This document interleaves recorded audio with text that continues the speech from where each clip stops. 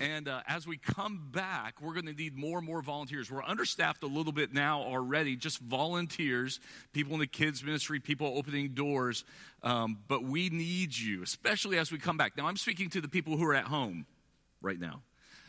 We need you not only to come back, but to come back and volunteer. We can't do this without you. We showed that video. We had so many people say, we love that video. It was so good. It was cute. The little kids, blah, blah, blah, blah, blah. We had one person sign up. So you can love it all you want, but that doesn't actually help. We need you to help us. You might not think you have the gift, but God equips those that he calls. And so just 1 hour a week. Frances Lightcap is who you can text or who you can email, and she will get you in the right place. Now, let me read this text to us. I'm going to read John chapter 4, verse 27 through 45. Just then his disciples came back. They marveled that he was talking with a woman. But no one said, "What do you seek?" Or "Why are you talking with her?" So the woman left the water jar and went away into town and said to the people, "Come, see a man who told me all that I ever did. Can this be the Christ?" And they went out of the town. And were coming to him. Meanwhile, the disciples were urging him, saying, "Rabbi, eat." But he said to them, "I have a food to eat that you do not know about." So the disciples said to one another, "Has anyone brought him something to eat?" And Jesus said to them, "My food is to do the will of him who sent me and to accomplish his work. Do you not say, 'There are yet 4 months, then comes the harvest'? Look, I tell you, lift up your eyes and see the fields are white for harvest. Already the one who reaps is receiving wages and gathering fruit for eternal life, so that the sower and reaper may rejoice together. For here the saying holds true, one sows and another reaps. But I sent you to reap that for which you did not labor. Others have labored, and you have entered into their labor." Many Samaritans from that town believed in him because of the woman's testimony. "He told me all that I ever did." So when the Samaritans came to him, they asked him to stay with them. And he stayed there 2 days. And many more believed because of his word.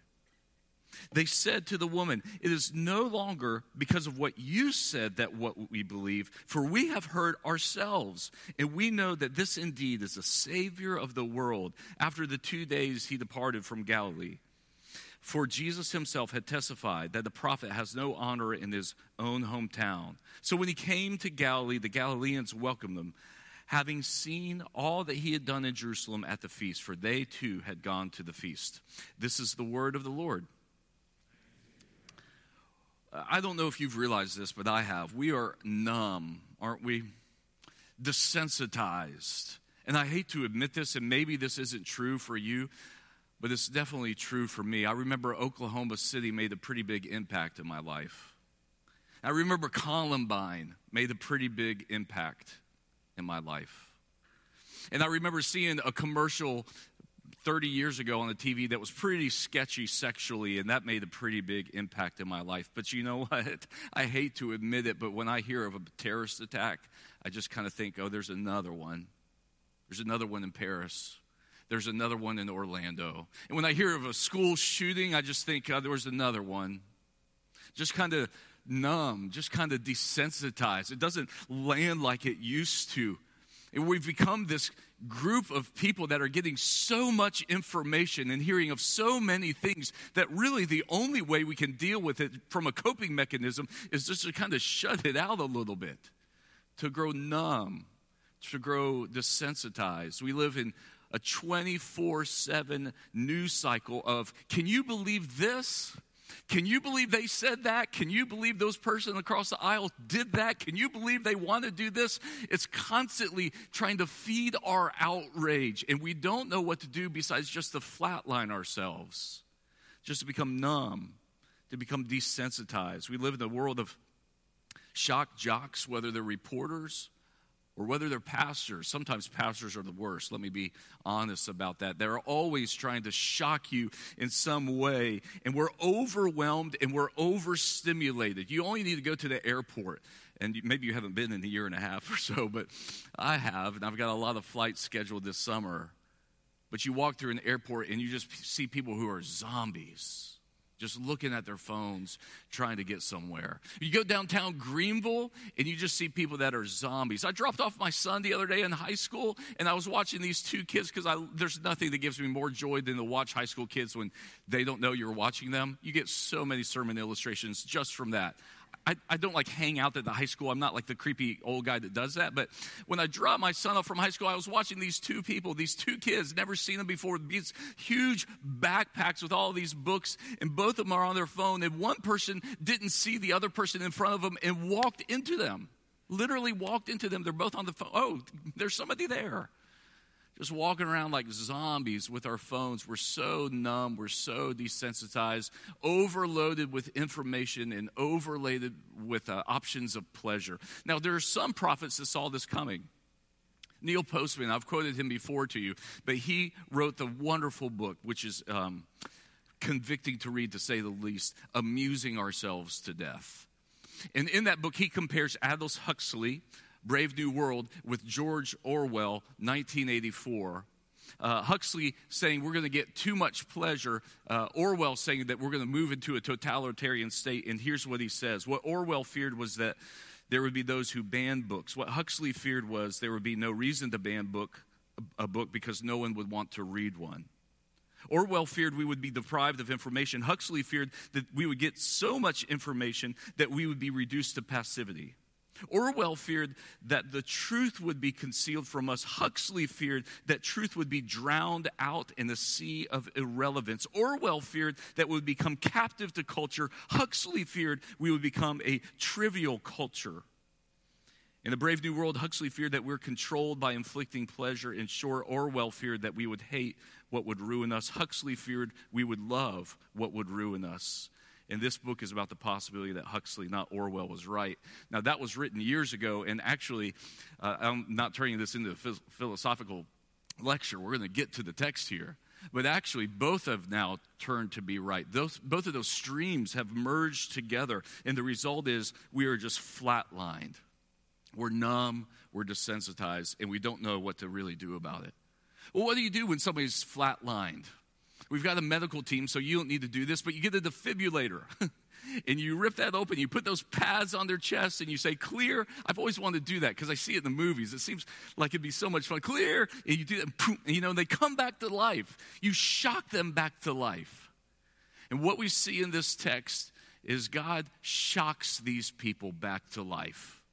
He gives them a new life rhythm. He puts their heart back into the rhythm of his heart. He shocks this Samaritan woman back to life with personal knowledge. And then he shocks these disciples back to life with a new perspective. And then he shocks these Samaritans back to life with an ultimate purpose. So let's look at those three things very quick. First of all, this Samaritan woman. She was numb. She was desensitized. We go from Nicodemus, this teacher of the law. The next scene we see is this Samaritan woman. All the disciples are off. They're getting their food for Jesus. They're in Sychar, which is a town right kind of on the border in Samaria. And Jesus meets this woman, this Samaritan woman. It's so interesting because men didn't associate with women this way. And Jews didn't associate with Samaritans in this way. And this is all back in the text, so you'll have to go back to look. And he says, give me a drink. And she says, well, how can I give you a drink? And Jesus says, if you only knew who was asking you, you would ask for me to give you a drink, and I'd give you the living waters, and you'd never thirst again. Gosh, just to have one interaction with Jesus on the earth would have just been unbelievable, wouldn't it? Just to see that twinkle in his eye and to hear him say that and try to figure out what he's meaning and what he's saying and know that he's giving you something but not being able to quite figure out what exactly it is. And she says, give me that drink. Please give me that drink. And he says, go get your husband. And she says, I have no husband. And he basically says, well, you're not lying. The fact is you've had 5 husbands, And the guy that you're living with now, your live-in boyfriend, number 6, he's not your husband. Because you gave up on that marriage covenant after the 5th time. And now this 6th guy is not the one, and I'm now the 7th guy. Now, she was numb. She was desensitized. She had a string of awful relationships. She kept giving herself away. She was never probably really known by one of them. I'm not sure what the breakdowns were with all of those marriages, and we can't possibly know, but we know she was longing. She was longing for worship. She was longing for refuge. She was longing for purpose, for meaning, to really be known by somebody. And so, in verse 20, you can see it. She has this question. She says, our fathers worshiped on the mountain, but you say in Jerusalem is where we ought to worship. In other words, Messiah, now that I have you here, now that I have the teacher of Israel, I've had this theological question for a long, long time. Are we supposed to worship here or here? And Jesus plays the whole thing off, and then he says, no, you worship in spirit and in truth. And I'm inviting you to worship. Matter of fact, here by this well, where you're trying to find refreshment and meaning with a broken relationship at home, you know what I'm inviting you to? I'm inviting you to worship. I'm inviting you to something else. I'm inviting you to something new. And then it picks up in our text when she says, are you the Messiah? And he says, I am the one speaking to you. I am he.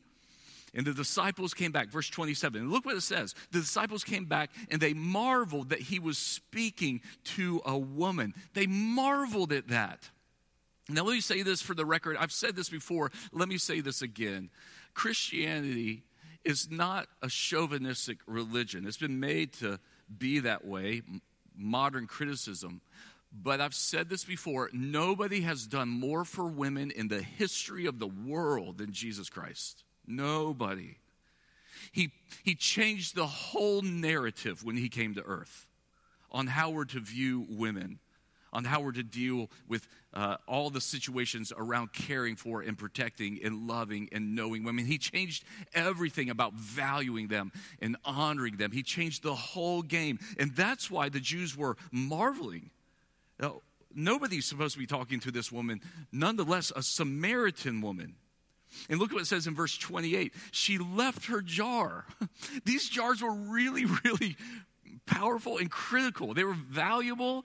She left her jar, ran back to the town she was from, and she said, come and see a man who told me everything I ever did. Could this be the Christ? Now that's so important. Why?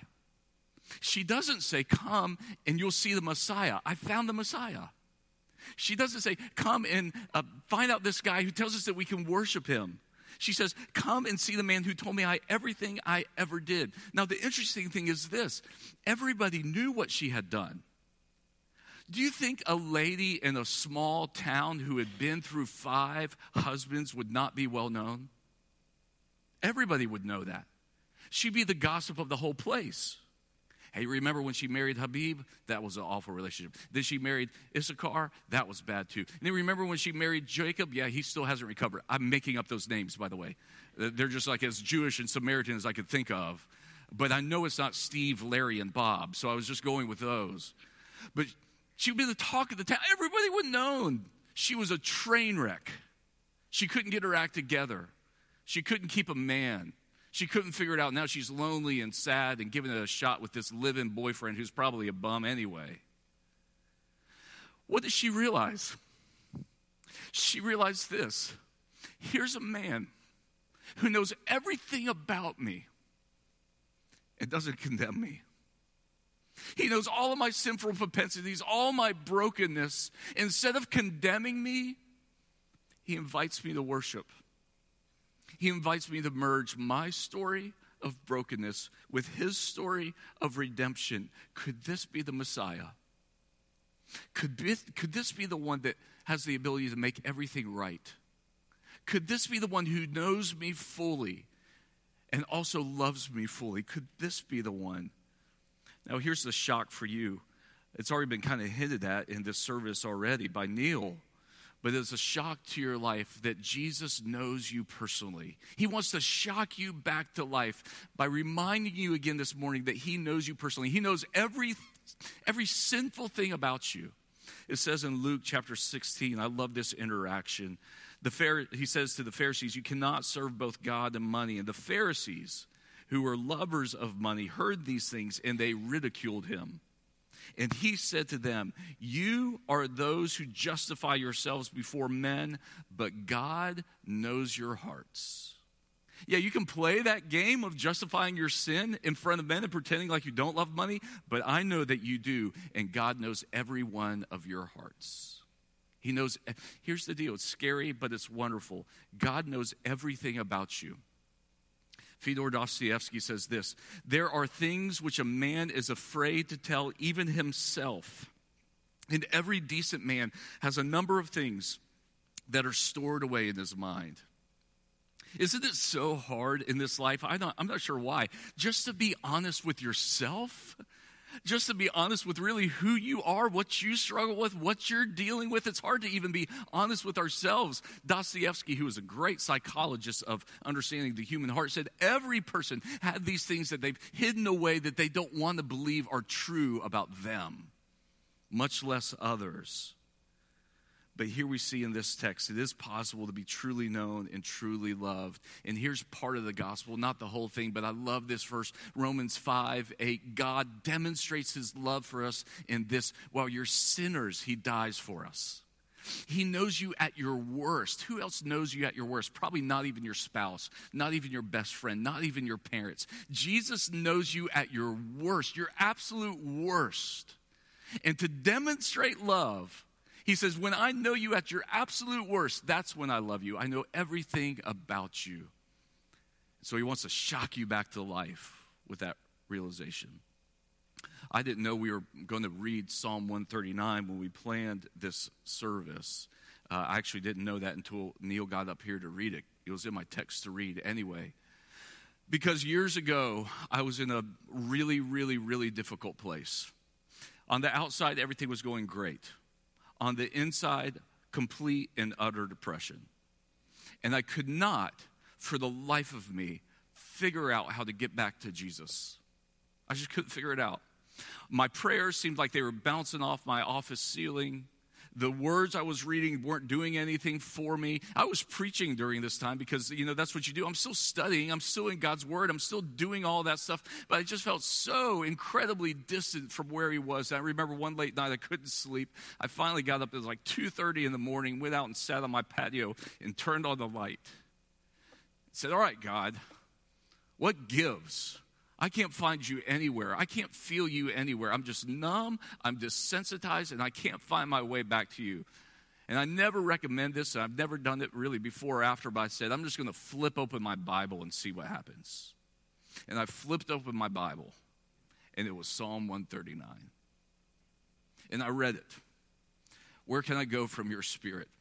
Where can I flee from your presence? If I go up to the heavens, you're there. If I make my bed in the depths, you're there. If I rise on the wings of the dawn, if I settle on the far side of the sea, even there your hand will guide me and your right hand will hold me fast. There's nowhere I can go from your spirit. And I remember at that moment, here's the realization that shocked me back to life.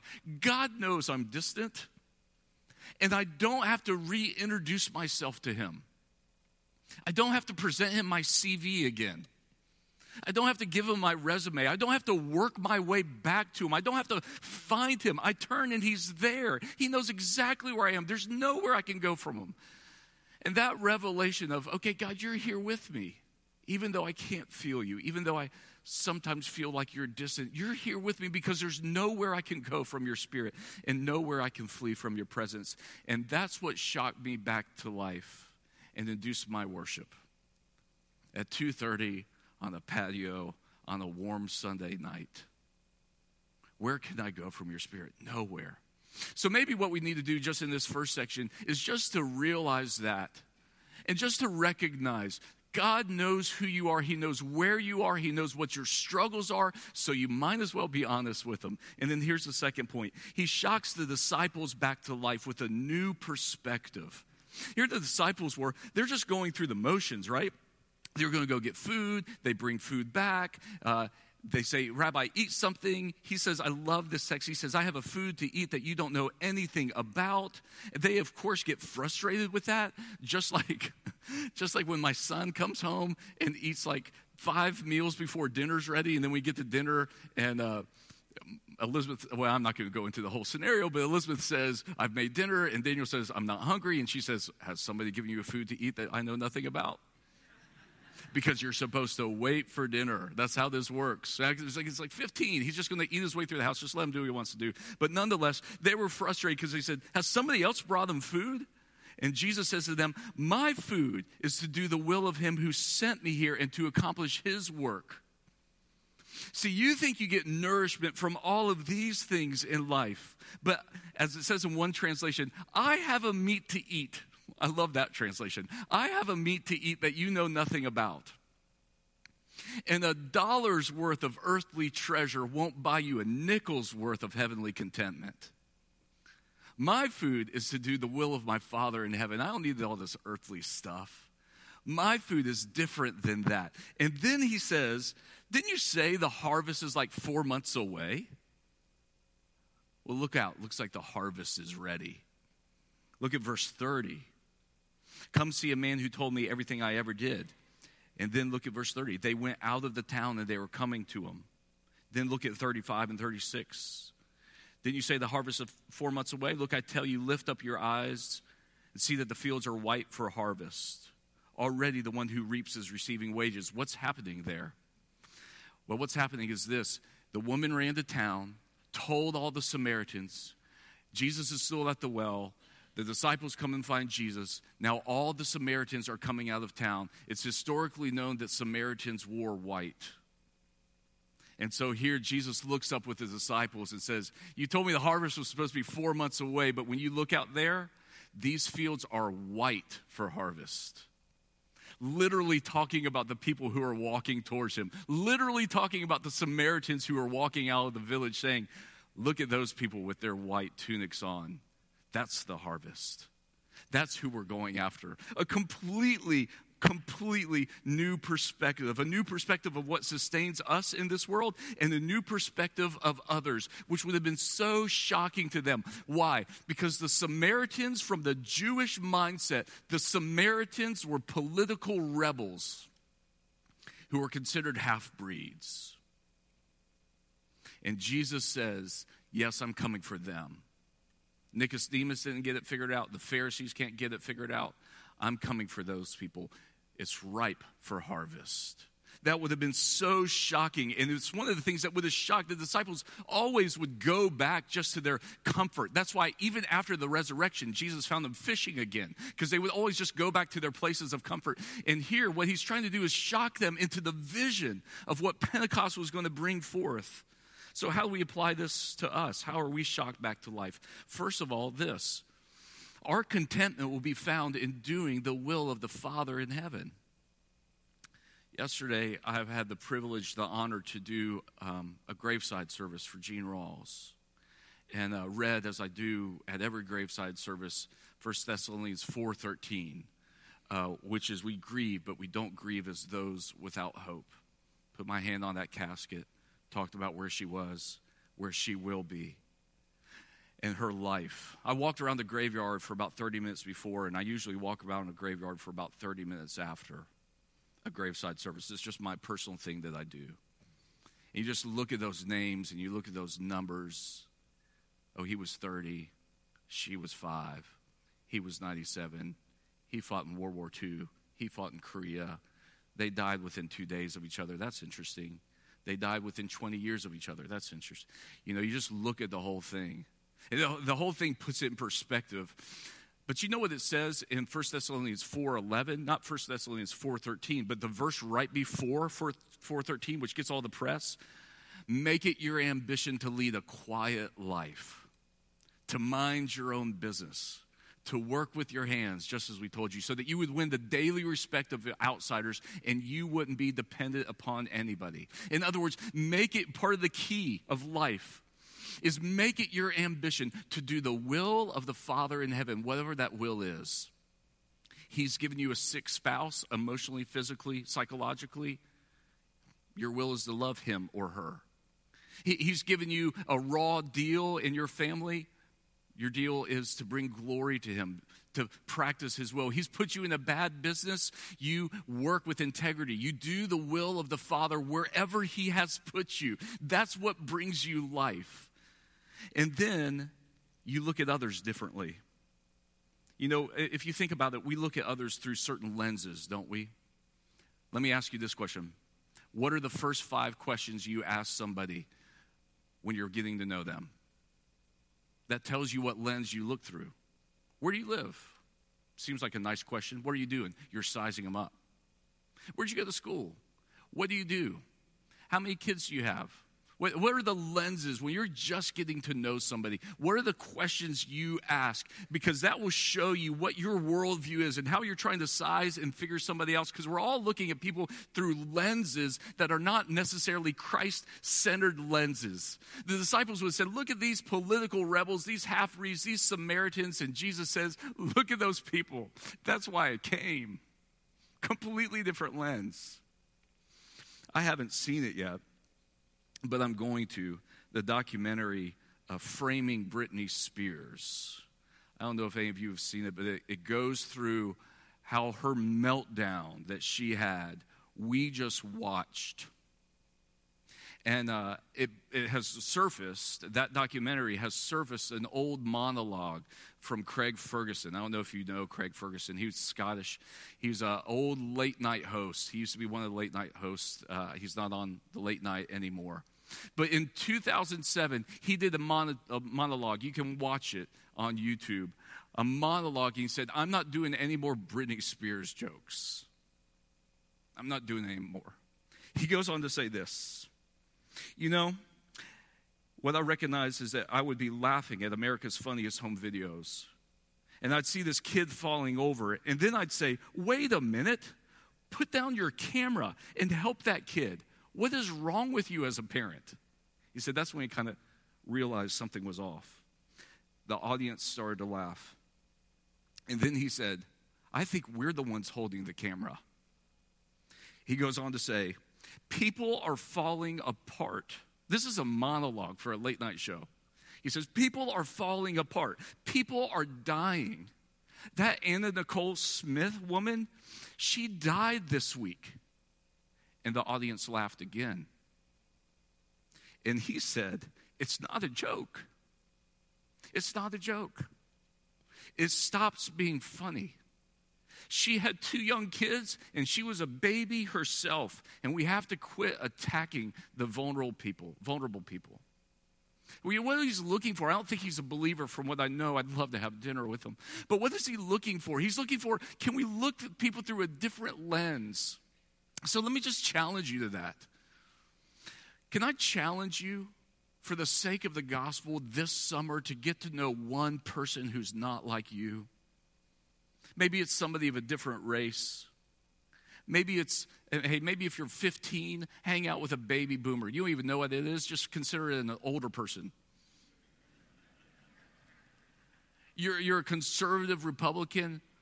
Find a Democrat. Talk to them.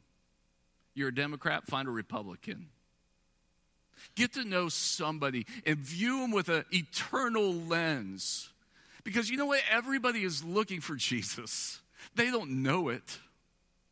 It's not going to be shocking to this world if we love people that are just like us. But you know what will be shocking to this world?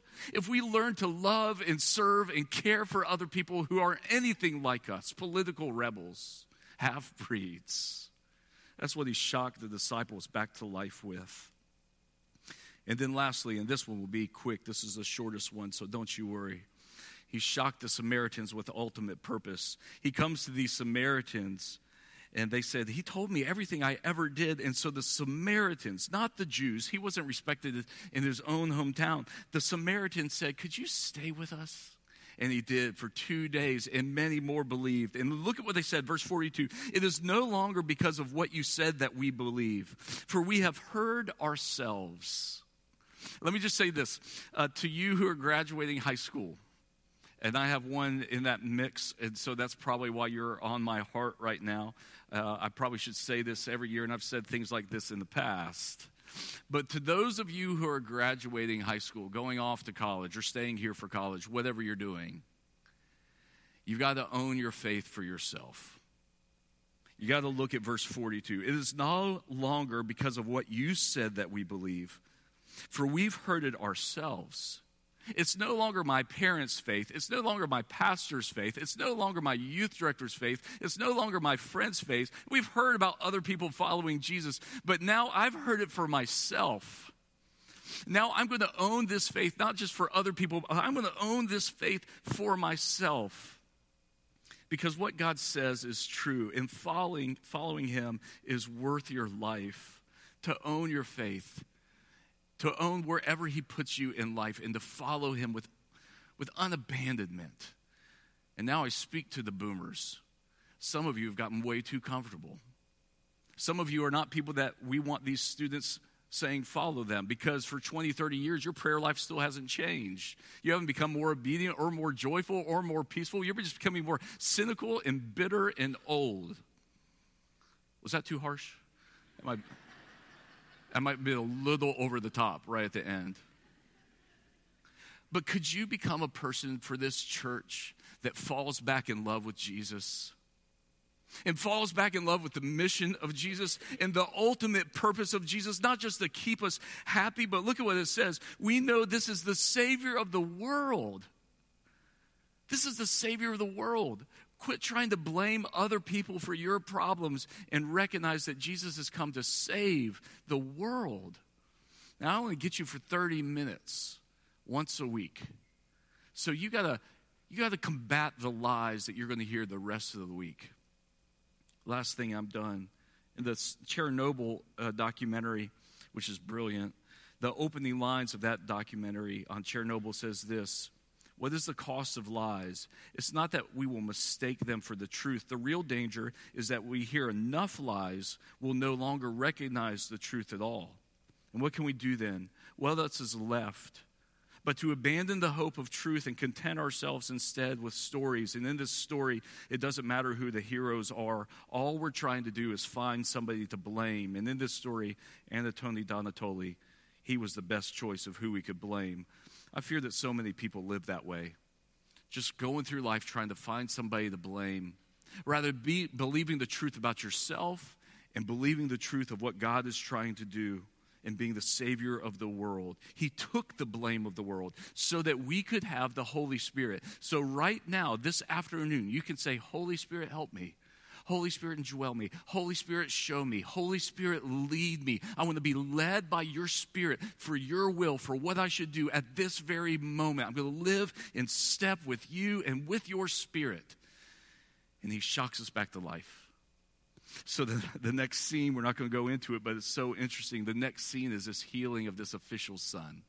He goes from Nicodemus to the Samaritan, to the disciples, to the Samaritans in their town, and then to this official son who's shocked back to life. And Jesus keeps doing what he's doing. I don't know where you're numb or desensitized, but Jesus knows you. He gives you new perspective, and he gives you new purpose. In the name of the Father, and Son, and Holy Spirit. Father, we pray now that we need not be far from you. We can't trust our feelings necessarily, but if we do feel far in distance, if we are numb and desensitized, if we've lost the plot of what you're trying to do in us and through us, we pray that we would start with worshiping you in spirit and truth. And then remember, like the disciples, that what nourishes us is to do the will of the Father in heaven. And the perspective of how we look at others is different than the lens we look through. And Father, we pray, I pray especially for those in college and those about to go to college, even those in high school. They've heard the stories, but may they understand them for themselves and realize that a lifetime of following Jesus is worth it all. God, we're all going to live, and this life is a mist. We're all going to die. So while we have breath and life, make us a spirit-filled congregation. Make us a people that walk into the harvest and challenge us by your Spirit to reach out, to share our faiths, to talk about it, to talk about who you are. Make it natural and overflowing for us because of how much we love you. We pray these things in your name. Amen.